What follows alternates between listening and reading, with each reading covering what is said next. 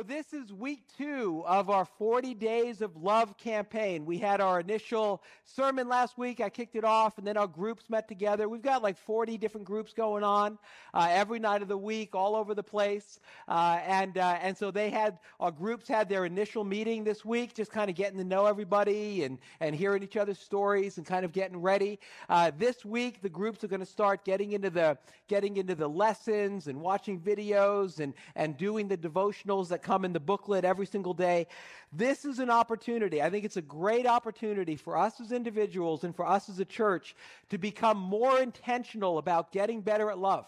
That's what it is. A couple months for us to really focus on love. How can we better receive God's love? And then how can we give away the love that God is filling us up with? And if you remember last week, it's nice, by the way, we baptized 32 people last week. It's nice to not be soaking wet when I'm preaching. So I was soaking wet last week when I was preaching, but I'm dry now. But last week we started the message with this conversation that Jesus had with somebody. When somebody came up to Jesus and said, "Hey, could you break down the law for me? There's so many laws that are in the Bible. What's the most important one?" And so Jesus said, "Yeah, I can do that. I'm going to actually give you 2 phrases, and if you get this, you get life." He said, Matthew 22, verse 36, "Teacher, which is the greatest commandment in the law?" Jesus replied, "Love the Lord your God with all your heart, with all your soul, with all your mind. This is the first and greatest commandment. The second is like it. Love your neighbor as yourself. All the law and the prophets hang on these 2 commandments." So what Jesus is saying is that there are 2 things that matter most in life. Love God with everything you are, and then love the people around you. That's what life is all about. He says if you get these 2 things, you are successful at life. From God's perspective, that's what matters. That's what life is really all about. We get, 70, 80, 90 years, on this earth. And what God wants to do is he wants to teach us how to love. That's the macro. That's the big picture thing that God is up to. And so what God will do is he wants us first to know how to love him, that we have a relationship with him where we love him with our heart, our soul, our mind, all that we are. And we go through 90 years or whatever of life, and there's twists and turns, and there's high highs and there's low lows. And God's like, will you love me through it all? And then he also wants us to learn how to love one another. And so we live in this, difficult environment. And so you come across mean people. You come across selfish people, angry people, apathetic people, where, and through all this, and then, of course, there's extra challenges. Every now and then, we're all those things to other people. And so how can we navigate all the twists and turns, growing in love, learning to love? That's what life is all about. That's what it's all about. It's not about acquisition. It's not about accomplishment. It's not about achievement. Everything that we're tempted to give our life to are things that are temporary, right? When you die, you're not taking your job with you. You're not taking your house with you. You're not taking, all your plaques and your awards. You're not taking that with you, but what you are taking with you is you. You're taking your character with you. And so what God wants to do, the Bible says that he's conforming us into the image of his son. And what that's all about is that we're learning to live in love. And so as Jesus said, if we get that, we get life. But if we don't get that, if we make our life about all these other things, then we've wasted our life. And so what I want to do, what I'm hoping we're going to do over the next few months is, it says how long it takes to form a habit, that we will live differently as a result of these 2 months, as a result of the messages, as a result of the daily devotionals, as a result of the life groups, that we together will build love habits in our life. And so let me give you a couple things that I think can help you, because I want this to be something that you remember on Tuesday, you remember as the busyness of the week kind of gets happening, that you can say, let me remember what my priority is, what it's all about. And the first is this: the best use of life is love. That we would make loving God and loving others our main objective, our greatest ambition. More than anything else, that we would say, my number one goal is to be better at loving God, better at loving those around me. And we need to be intentional about it. It's not something that we can do, just by putting a Hallmark card under our pillow at night and thinking it's going to seep in there. We've got to be intentional and say, I'm going to make some new habits in my life. And I think we talk a lot here about the abundant life that Jesus has for us. I love to say Jesus makes life better, makes us better at life. And that's going to happen as we live in love. As we commit ourselves to living the way God wants us to live and making love our priority, we're going to experience his abundant life. So here's some of the blessings. Here's some of the things that come when we make love our highest aim. First, love integrates my life. Love integrates my life. In other words, love becomes the thing that connects and integrates all the other aspects of your life. Because we all have complicated lives. We've got different parts to our lives. You got your social life, your financial life, your church life, your work life, your sex life, your social media life, your friend life. And love, God wants love to be the thing that unites all the other parts of your life. That they kind of come together because they're just different environments and different ways for you to love. We need that. We need something that holds our life together. Because the reality is there's a vacuum. And so you're going to make your life about something. And we know, like we've had times in our life where we've made our life about all these other things, or we see people making their life about other things. Lots of people make their life about their career. Like they just live to work. They want to climb the corporate ladder. They want to be as successful as they can. Or there's lots of people who want to get rich. That's their goal in life. They just want to make as much money as they can, or they want to be attractive, or they want to be popular, or there's some hobby that dominates their life, or lots of parents make their lives about their kids. But the reality is, these things in our life, they're not bad, but they're not big enough for us to live for. And what happens to all of us is the winds and waves of life come, the storms come, and if something other than love is the center of our life, where, you know what, it's not going to hold during the storm. You're not going to be on a firm enough foundation. If your life is about your career and inflation comes and, who knows what's happening with the economy, maybe there's downsizing, maybe you're successful, but then you're retired and then that's the end of it. Or people make their life about their kids, like where their kids are the number one dominant, they're living for their kids. And you would say, well, isn't that what you're supposed to do as a parent? Yes, you're supposed to love your kids, but you're not supposed to live for your kids, because one day your kids are going to grow up. And your kids they're going to have families of their own. And if you are living exclusively for your kids, and your kids are 30, 40, 50 years old, you're going to get a little weird. They may not want you around. I mean, you're going to it's going to show up in some ways that you don't want it to show up. But the bigger thing is storms are going to come in life. And we need something strong enough in our life that will give us a foundation so that we can endure the winds and the waves that come. The only thing that's strong enough is love. If we say the foundation of my life is I want to love God, I want to know his love, and I want to give it away, then when the storms come, whatever they might be, you have a purpose. You know the plan. You say, okay, God, how do I love you through this storm? How do I love the people around me through this storm? The Bible says the only thing strong enough to do that, to give us the strength that we need, is love. Love for God and love for each other. Colossians 3:14 says, over all these virtues put on love, which binds them all together in perfect unity. Love will bind your life together in perfect unity. You'll have a clear purpose, a clear goal. You'll know what your assignment is. The second thing is this: love covers sin. Love covers sin, and this is really good news when we understand it. See, what it means, it has multiple meanings, but what it means is that when I blow it, when I sin, when my issues and my brokenness kind of manifest in ways, where I just mess up, God's first question isn't, did Phil sin? Because God knows that through Jesus, he's dealt with my sin problem, right? Through Jesus, he who knew no sin became sin so that I could become the righteousness of God. God's first question when I sin, when I blow it, is, does Phil love me? That's what he's after. He says, I've taken care of the sin issue. I've taken care of it. Jesus came and he died on the cross so our sins can be forgiven. What he's after is our heart.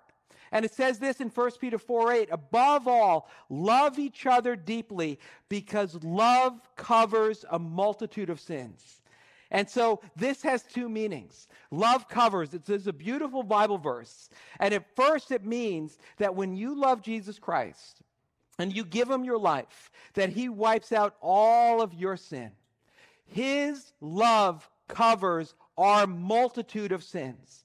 Jesus paid the price. Jesus, when he went to the cross, he said, I want you to know how much I love you. For God so loved the world that he gave his son. And Jesus, when he hung on the cross, he said, this is how much I love you. I love you so that that barrier, the barrier of sin that can keep my love from getting into your life, that has been removed through what Jesus Christ has done. He's the one who paid the price. He's the one who paid the debt. His love covers the multitude of our sins. And this is very good news. This is worth giving an amen for. Because it says in Colossians 2:14, having canceled the charge of our legal indebtedness, which stood against us and condemned us, he has taken it away, nailing it to the cross. The second meaning of love covers a multitude of sins means that once you've been forgiven, God gives you the power to forgive others.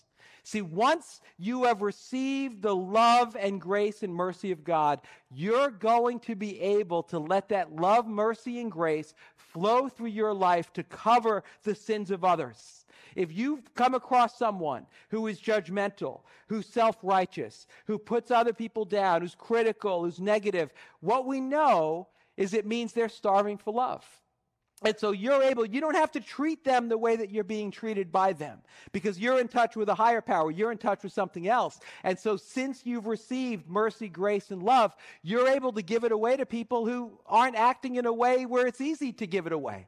You know, it's going to flow through you even when somebody's trying to stop the flow. And the thing that I know from my life is I have times where my heart gets a little hard and I find myself becoming angry and becoming critical. I know that the problem is I'm not keeping myself in the love of God. I need the eyes of my heart to be opened up, to be reminded how much grace, mercy, and forgiveness I've received from him. And see, when we understand how much we've been forgiven, when we're walking in that love, then what that means is God is doing a deep work inside of you, and you're gonna start letting that grace and that forgiveness flow through you. You're gonna find that you don't get as angry at people as you used to get. You're going to find that you start becoming more accepting and less critical. You don't get as impatient with people as you used to get. You don't get as upset when somebody blows it because you know how many times you've blown it and you know the grace and mercy that you've received. And so now it's easier for the love that you've received to cover the sins of other people. I love the story of King David. Right, King David, he's one of the big characters in the Old Testament. He was the king of Israel. He was kind of the pinnacle of the Davidic, the Davidic kingdom. That's what it's called, because he was like the king. But when you look at his life, you realize that it's really interesting. He was given such honor that Jesus is called the Son of David. One of the titles of Jesus is that he's the Son of David. But when you look at his life and you read through Samuel and Kings, you realize that he's a guy who blew it a lot. I mean, like, he really blew it. He had a lot of problems. He had a lot of issues. He was not a great dad. He was actually a pretty passive father, and so you read about things that happened with his kids. He didn't step in. He just kind of let it happen, and his family was kind of a mess for it. He committed some really serious sins. Probably the biggest one was one day he's up on a rooftop, and he sees this pretty woman bathing on another rooftop, and he's like, "Ooh, she's pretty. Bring her to me." Now, the problem is Bathsheba was married to someone else, and her husband Uriah was on the battlefield, and so she has no choice. She comes to him. He sleeps with her. She gets pregnant, and so David's like, "Oops, I got to cover this up." And so he has this scheme. He has this plan, and he says, "Bring Uriah and let him come back from the battlefield." The king is summoning him, and he says, "Hey, Uriah, you've been working hard. Go enjoy your wife. Go be with your wife." But Uriah is such a good guy that he says, "Hey, you know what? My men are on the battlefield. I can't let them be on the battlefield, and I have the comforts of home." So he slept in the hallway. And so David's like, "Oh man, okay, that plan didn't work." So then what he does to cover up his sin is he sends Uriah back to the battlefield with instructions for him to be like put in the front and then everybody to pull back. So Uriah is killed in battle. So what David does is he commits adultery, then he murders someone to cover it up. And so this is kind of, when you really do a deep dive into David's life, you're like, this is kind of confounding. Because it's confounding because you're just like, how could he be called a man after God's heart? Right? Because honestly, someone like David with his background, if he came here to the North Jersey Vineyard Church, like he wouldn't be able to serve on Team Vineyard. Right? I mean, he wouldn't pass the background check. We'd be like, no, you just sit in the back for a little bit and we'll just kind of see what happens. But he's called a man after God's heart. And so that's kind of confusing. But I think the reason he was called a man after God's heart is when David blew it. When his humanity and his brokenness and his sin manifested in these egregious ways. You read the book of Psalms, and a lot of the Psalms are him dealing with a sin. Like there's one psalm where he says, create in me a clean heart, O God. Renew a steadfast spirit in me. Don't throw me away from your presence. That was right after when he was like, they had to deal with what he did to Bathsheba and Uriah. And he was being, and his cry, his concern was, God, I don't want to be banished from your presence. Because even with all of his brokenness and sin, he loved God. He loved him through it all. And he said, God, listen, I blew it. I blew it big time. God, I need you. I still love you. Please help me. I'm trying to do what's right, but it's really hard. And because David loved God, even through his sin, God says, this is a man after my own heart. And so that's so encouraging for us. And so if you don't get anything else, from this message, get this. The most important thing is that you love God with all your heart, all your mind, all your strength. God doesn't expect you to be perfect. Remember, our sin is no longer a barrier. And maybe there's some people here today, and you feel like you've blown it. You feel like your life, you've been digging a pit, and you're at the bottom of the pit. Maybe you feel like you blew your sobriety. You had 10, 20 years of sobriety, and you blew it. Or maybe you blew up your marriage. And you think, man, I had this great marriage, I had this family, and I blew it. Maybe there's some people here today, and you feel that there was a calling from God on your life for ministry or some other way that you were called to serve God, but you're like, I blew it. I messed up. The good news for you is no matter how deep the pit is that you've dug, it is not so deep that God's love can't get down there. And God's love can lift you up, and God can restore you. God will pull you out of that pit, and he'll set your feet on solid ground. That's what he does. See, there's nothing that we can do. There's nothing that we can do that will make God love us any more, and there's nothing that we can do to make him love us any less. He just says, I want your heart. I want your heart so I can do my work of restoration. And so again, if you're here this morning and you feel like you've blown it, what God is asking of you right now is, you know what, maybe there's all sorts of problems and things you got to figure out, but right now it's going to start with you saying, God, you still have my heart. God, I need you. Listen, I am so thankful for the ways that God has condescended to use me throughout the years. Right? It blows me away that he allows me to lead this church, that he will anoint and empower me as I'm serving him. And let me just tell you, it is not because I have it all together. It is not because I've achieved a level of holiness or that I'm perfect in any way. I sin way more than I want to. I mess up a lot. I still have issues. I have brokenness in my life, and it'll pop up in different ways. But see, if I take a step back and I objectively kind of look at my life, I think that God is able to say that Phil, with all of his flaws and all of the things he's, that ways that he stumbles, he loves me. He loves me. Sometimes people will say to me, someone who's new to the church, they'll be like, I like your talks. It seems like you really believe this stuff. And it's like, I do. Because listen, the reality is God's mercy and God's forgiveness and God's grace has saved my life, has restored my life. And I feel oftentimes like Peter when a lot of people were leaving Jesus because he was saying some hard things, and Jesus looked at his disciples and he said, are you guys going to go too? And Peter said, where else am I going to go? And that's how I feel. God, where else am I going to go? Who has loved me the way you've loved me? Who has given grace to me and forgiveness and mercy and opportunities and second chances and 10th chances and millionth chances like you have? Where else am I going to go? And so I think God is able to say, you know what, all right, Phil, with all his imperfections and flaws, I have his heart.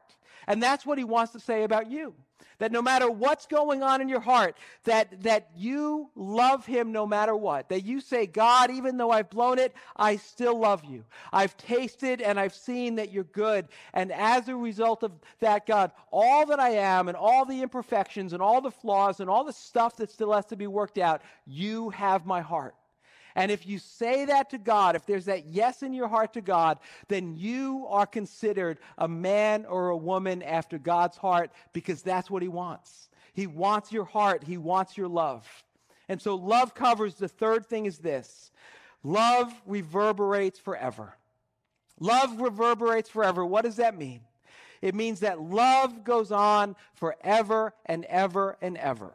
That anything that we do in love is something that's going to echo for all of eternity. Anything that you do in love is a treasure in heaven that's being laid up where rust and moth can't touch, can't get to it. And so we commit ourselves to love because it's the only thing in our life that's going to last forever.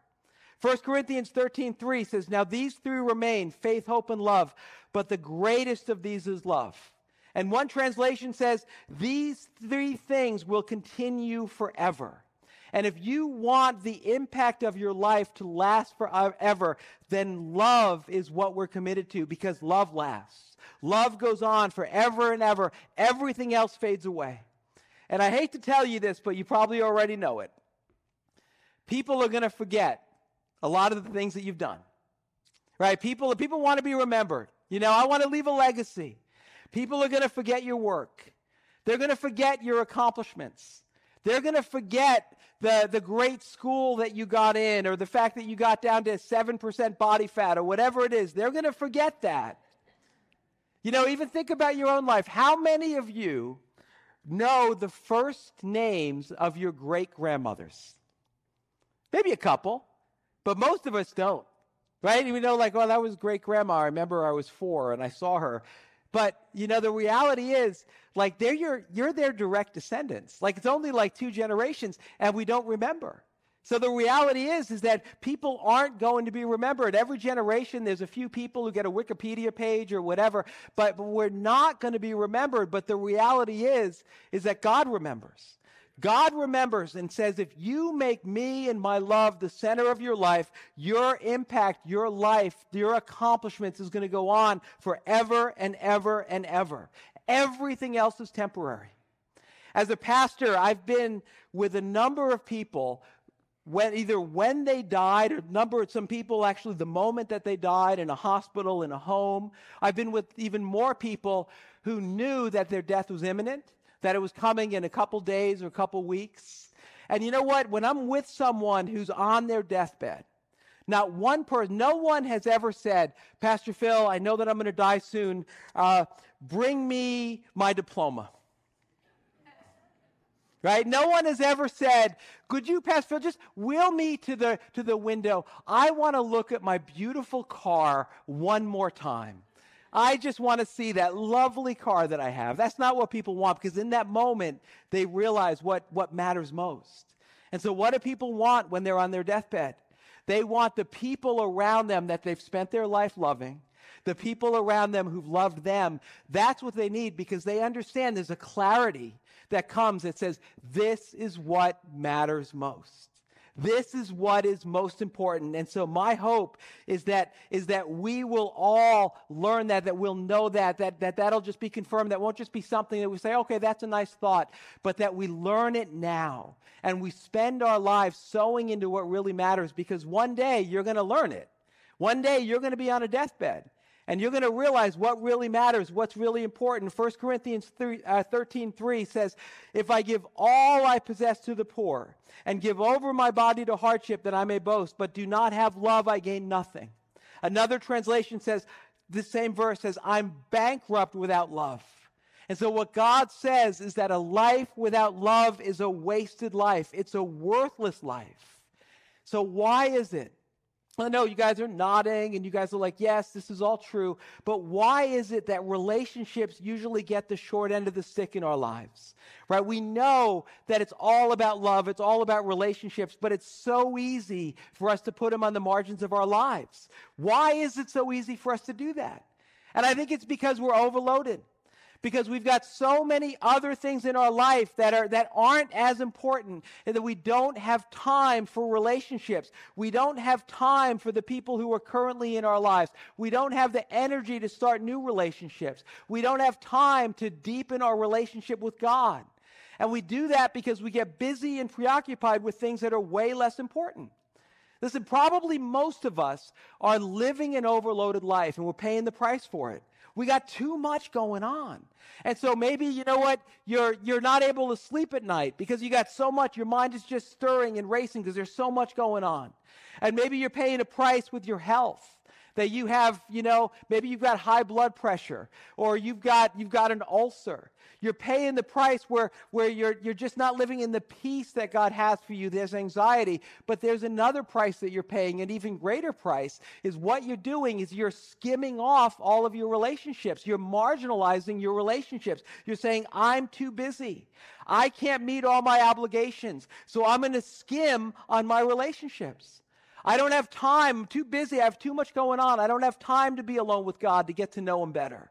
I don't have time. I get home at night and I'm just too tired. I got to crash on the couch. I can't have a meaningful conversation with my spouse. Or I can't get a cup of coffee with that person that I need to reconnect with. Or I can't come to life group. So I'm going to cut back. I'm going to cut back on my relationships. And so we start cutting back, and that's a huge mistake because life isn't about all the other things that are keeping us from relationships, right? The purpose, the meaning of life are relationships. And 5 years from now, that goal that you have right now, that goal that is just obscuring everything else, 5 years from now, that goal probably isn't going to matter all that much in the great scheme of things. It's certainly not going to matter 30, 40, 50, 60 years from now when you're on your deathbed. It's not going to matter. But what's going to matter is the fact that you've been skimming off your relationships and you don't have the level of relationship with God and others that you need. Because nothing in life is more valuable than your relationships. And we see all the time, we know from Hollywood, right? We just see all these people, these tragic stories, and they make movies. And I don't know if anybody watched the Johnny Depp Amber Heard trials, or that was just, and it just shows us that you could have all the money in the world and all the fame in the world, but if your relationships aren't good, you're living a tragic life. You're living a wasted life. And so one day you're going to stand before God and you're going to give an account.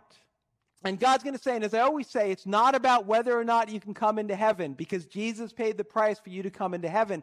But God is going to say, did you do on the earth what I put you on the earth to do? Did you do those good deeds that I prepared in advance for you to do? And all of those good deeds have to do with love. Did you become more loving? It's not how high up the corporate ladder you got, how big your bank account was, your fitness level. He's not going to ask, did you become a scratch golfer? That's for me. He's not going to say anymore. He's not going to say, did you lead a big church? That's not what he's going to be concerned about. What he's going to be concerned about is, did you love me with all your heart, mind, soul, and strength? And did you love the people that I put in your life? That's what it's all about. And so that's why we're doing this 40 days of love. Because if we're going to come into the abundant life that Jesus has for us, we've got to start thinking differently about relationships. And the reason it's always 40 days, sometimes 50 days, is that's long enough for a habit to get established in our lives. I want us to live differently. I don't think there's anybody here who would say, yeah, no, love's not important. Relationships aren't important. But you know what? The thing of it is, we can be someone who just kind of has our ears scratched and then kind of go off and we just forget about what we heard. We need to say, what can I do? What changes can I make in my life so that I can prioritize love? Because love is what matters most. And so my last point is this, the last fill in, is that the best time to love is now. The best time to love is now. Galatians 6:10 says, therefore, as we have opportunity, let us do good to all people, especially to those who belong to the family of believers. As we have opportunity. Will anyone here have an opportunity today to show someone love? Right? As we have opportunity, there are opportunities all around us. And so what the Bible says here is we need to prioritize that. We need to take advantage of these opportunities. So let me ask you a very specific question. Who do you need to show love to today? Who is it that, trusting that maybe the Holy Spirit is putting someone on your heart, saying, I want you to do an act of love for this person today. So when the service is over, or you turn off the live stream and you get back to your house, maybe there's someone that you need to write a letter to. Remember, writing letters? That's something people don't get handwritten notes anymore. It kind of stands out. So if you're a recent first or second time guest, you know that I always send out handwritten cards saying thank you for coming, God bless you, praying for you. And the hardest part of my week is trying to have my handwriting be legible, because I'm always afraid that people are going to be like, oh, I like that church, but why do they let a child write these cards? I don't understand. But so maybe what you need to do is you need to write someone a letter. You need to take out a pen. Remember pens? You might be able to find one somewhere in your house and write a letter saying what they mean to you. Maybe there's someone in the hospital that you need to go visit. Maybe there's someone in a retirement home that's just kind of languishing there, feels forgotten, and you can go visit them. Who do you need to invite over to your house for dinner today? Maybe there's someone that this week you can get something on the calendar. You can say, I'm going to make sure that my spouse and I, that we have a date night. Or maybe it's a matter of, you're going to say, I want the foundation of all this. It's got to be my relationship with God, so I'm going to put God first. I'm going to get up a little bit early tomorrow so I can spend some time with God and let him love me and I can love him back. Maybe there's someone that you work with, someone that you're going to see on Monday morning. And this is a person that nobody likes to be around. Right? We all have some people like that in our office, and hopefully you're not that person, but you never know. You might be to someone. But what we know is if there's someone that nobody likes to be around at the office, it's because they have a deficit of love. Right? It's because they're not feeling the acceptance of the love that God has for them, so it makes them behave in ways that kind of repel people. And so maybe what you need to do is you need to think about that person, and you need to go in tomorrow morning, and you need to say, I'm going to be the hands and feet of Jesus, and I'm going to see them, and I'm going to love them, and I'm going to care for them, because that's what God is calling me to do. And so what act of love is God saying, I want to get this on your calendar. I want to interrupt your life and show you these opportunities that I'm giving you to express my love. And my goal for this 40 Days of Love campaign is that we're all going to grow in this. And listen, my goal is that I will become more loving. I don't know about you, but I sometimes get a little frustrated with the lack of love that's in my life. Right? I really need to become more loving. I need to become more intentional about this. My wife needs me to become more loving. My kids need me to become more loving. My friends need me to become more loving. My staff needs me to become more loving. You need me to become more loving. Because one day I'm going to stand before God and he's going to ask me, did I do the one thing he put me on earth to do? And he's not going to care about how big the North Jersey Vineyard got. He's going to care about whether or not I loved the people that were in my life. The Bible couldn't be any clearer about this. Galatians 5:6 says the only thing that counts is faith expressing itself in love. The only thing that counts. And so I hope that that's what you want to. I hope that you're not satisfied with shallow relationships and shallow love and just going through the motions and making your life about other things when this is the only thing that counts. And so I hope we're going to make some changes, that we're going to develop some new habits, that we're going to spend more intentional time investing in the primary relationships that are in our lives, that we're going to look for ways to do acts of love and acts of service, that we're going to be ready to start some new relationships, and that we're going to show extra love to the people who are hard to love. Because the heart of Jesus is always for the lonely. He's always for the outcast. And so let's live our lives, because we're his representatives, on the lookout for people that God will bring across our path who need to experience his unconditional love and grace. And so we will have our eyes open. And when we see those people, when they come across our path, we'll say, we are the hands and the feet and the mouth and the eyes of Jesus. And so we're going to allow him to love them through us. That we will live differently, because nothing counts, nothing matters but that we lay up treasures in heaven by loving God and loving the people around us. And so let me just end with this. Maybe you're here, this morning, or maybe you're watching on the live stream, and you agree with everything that I'm saying, everything that the Bible says, and saying, yeah, I need to become more loving. But you see, here's the deal. You're not going to be able to sustain this. You're not going to be able to live in the love that God has for you if Jesus and his love is not living inside of you.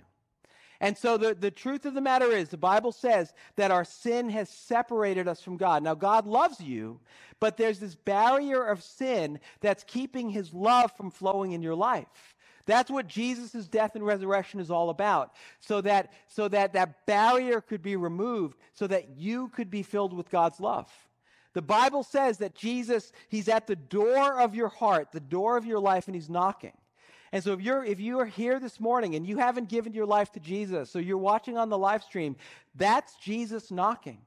And that's Jesus saying, I know you want to live a different life. I know you want to become more loving. I know that you want to stand on a better foundation. Allow me, open the door of your heart. Let me come in, and I will come in, and I will remove the barrier of sin, and I will fill you with my love. And my love is going to heal you. My love is going to restore you. My love is going to make life better. And then my love is going to start flowing out to all the people who are around you. And so if you want that, I want to give you an opportunity to open the door and let Jesus in. So let's pray for a moment. And if you're here today and you're ready to give your life to Jesus, just pray this prayer. Say, Lord Jesus, I need your love. I know that I don't have enough love. I need yours. And I believe that you're the Son of God. I believe you died on the cross in my place, and that you're alive and here right now. So please forgive all of my sins. I accept your free gift of salvation. Fill me with your love. Teach me to love you and to love those around you, so my life can be about what matters most. Just keep your eyes closed, but if you prayed that prayer, just raise your hand if you prayed that prayer. Okay, awesome. You can put it down. I'm going to ask you to do one other thing. If you raise your hand, that you, on the back of your connection card, that you check off that you decided to become a follower of Jesus, or you could text follow to this number. And then what will happen is we're going to send you some stuff in the mail. We got this package of booklets and other things that can help you figure out what the next steps are. Because this life, when Jesus comes into our life, it's the first step of a journey. And so we want to help you know what some of the steps are as you're taking this journey. All right? And so we're gonna pass the offering basket right now. And so the baskets are underneath that last row along the wall. So those of you who are sitting there, look underneath. If there's a basket, pass it down. All right, and if you guys put your connection card in the basket as it comes by, if you have a physical offering, you can put it in there as well. And we're just going to close for a moment with an opportunity for some ministry. We're going to have some people from the prayer ministry team. They'll be standing over here to my right. And they would love to have the opportunity to pray for you. Whatever is going on in your life, whatever your need is. Maybe I think some of the things that God might want to do is maybe you know that there's a relationship in your life that's really tricky, that's really hard, and you're like, I don't know how to love in the midst of this. I don't know how to move forward. And if that's you, maybe it's your marriage, maybe it's your kids, maybe it's a coworker, whatever it is, maybe it's your in-laws. Let somebody pray for you. Let somebody pray for you that God would give you his wisdom and that God would fill you with his love. Maybe there's some others of you. Let's all stand together. Maybe there's some others where you feel that you're just not, you need to be reminded of the love that God has for you. That you've been a little bit angry, you've been impatient, you've been snapping at people, your triggers have been, going off. And that what that is, there's this red lights on the dashboard of your life of God saying, I want to fill you with my love. Right? When the anger, the impatience, the criticalness, all of that, when it stirs up, it just means that we need more of God's love inside of us. And so let's just pray together for a moment, because I think God wants to meet us here. And so just close your eyes, and if you want, just open your hands like this, like you're receiving a gift, because I think God has a gift for you. And so, Lord God, I thank you that you are love. The core of who you are is love. And God, we're made in your image. So in the core of who we are, we need your love. And so, God, I pray that even right now, that you would fill us with your love. Come, Holy Spirit. God, I pray that your love would come and just begin to smooth over the rough edges of our heart. Lord, we invite you to go into the places where there's wounds, where there's calluses. God, let your love flow right now. In Jesus' name. Some of you you feel like maybe you've lived a life of rejection. That people close to you, important to you, they've rejected you. And so it's hard to love. You're afraid of putting yourself out there. But Jesus wants to say to you, through his Holy Spirit, I will never reject you. I will never leave you. I will never forsake you. The one thing that you can count on every single day of your life is that I love you. And so, Lord, I pray that you'd fill us with your love, and that your love would be the strength of our life. And God, as we go in, as we leave this place and we go into all sorts of different environments, God, I pray that you would help us to be your ambassadors, and that you would show us the opportunities that are in front of us to demonstrate love in your name. Lord, we give you permission to interrupt our lives, even sometimes to make us uncomfortable, so that to take risks, so that your love could flow through our lives. So come, Holy Spirit, fill us, meet us here today. And so, if you want prayer for anything, we'd love to pray for you. Maybe you need physical healing. Maybe whatever it is, anything about receiving love, giving love, navigating relationships, whatever it is, we would love to pray for you.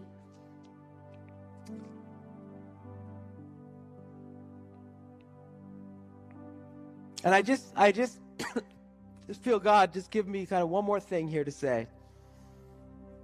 As I think there's maybe one or two people here where you really do feel that you're at the bottom of a pit and you're just wondering, is there any way I can get out?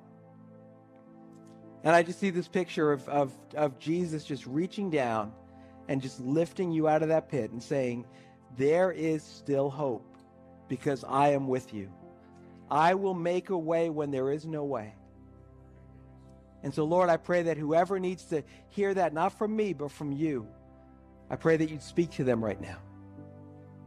In Jesus' name, amen.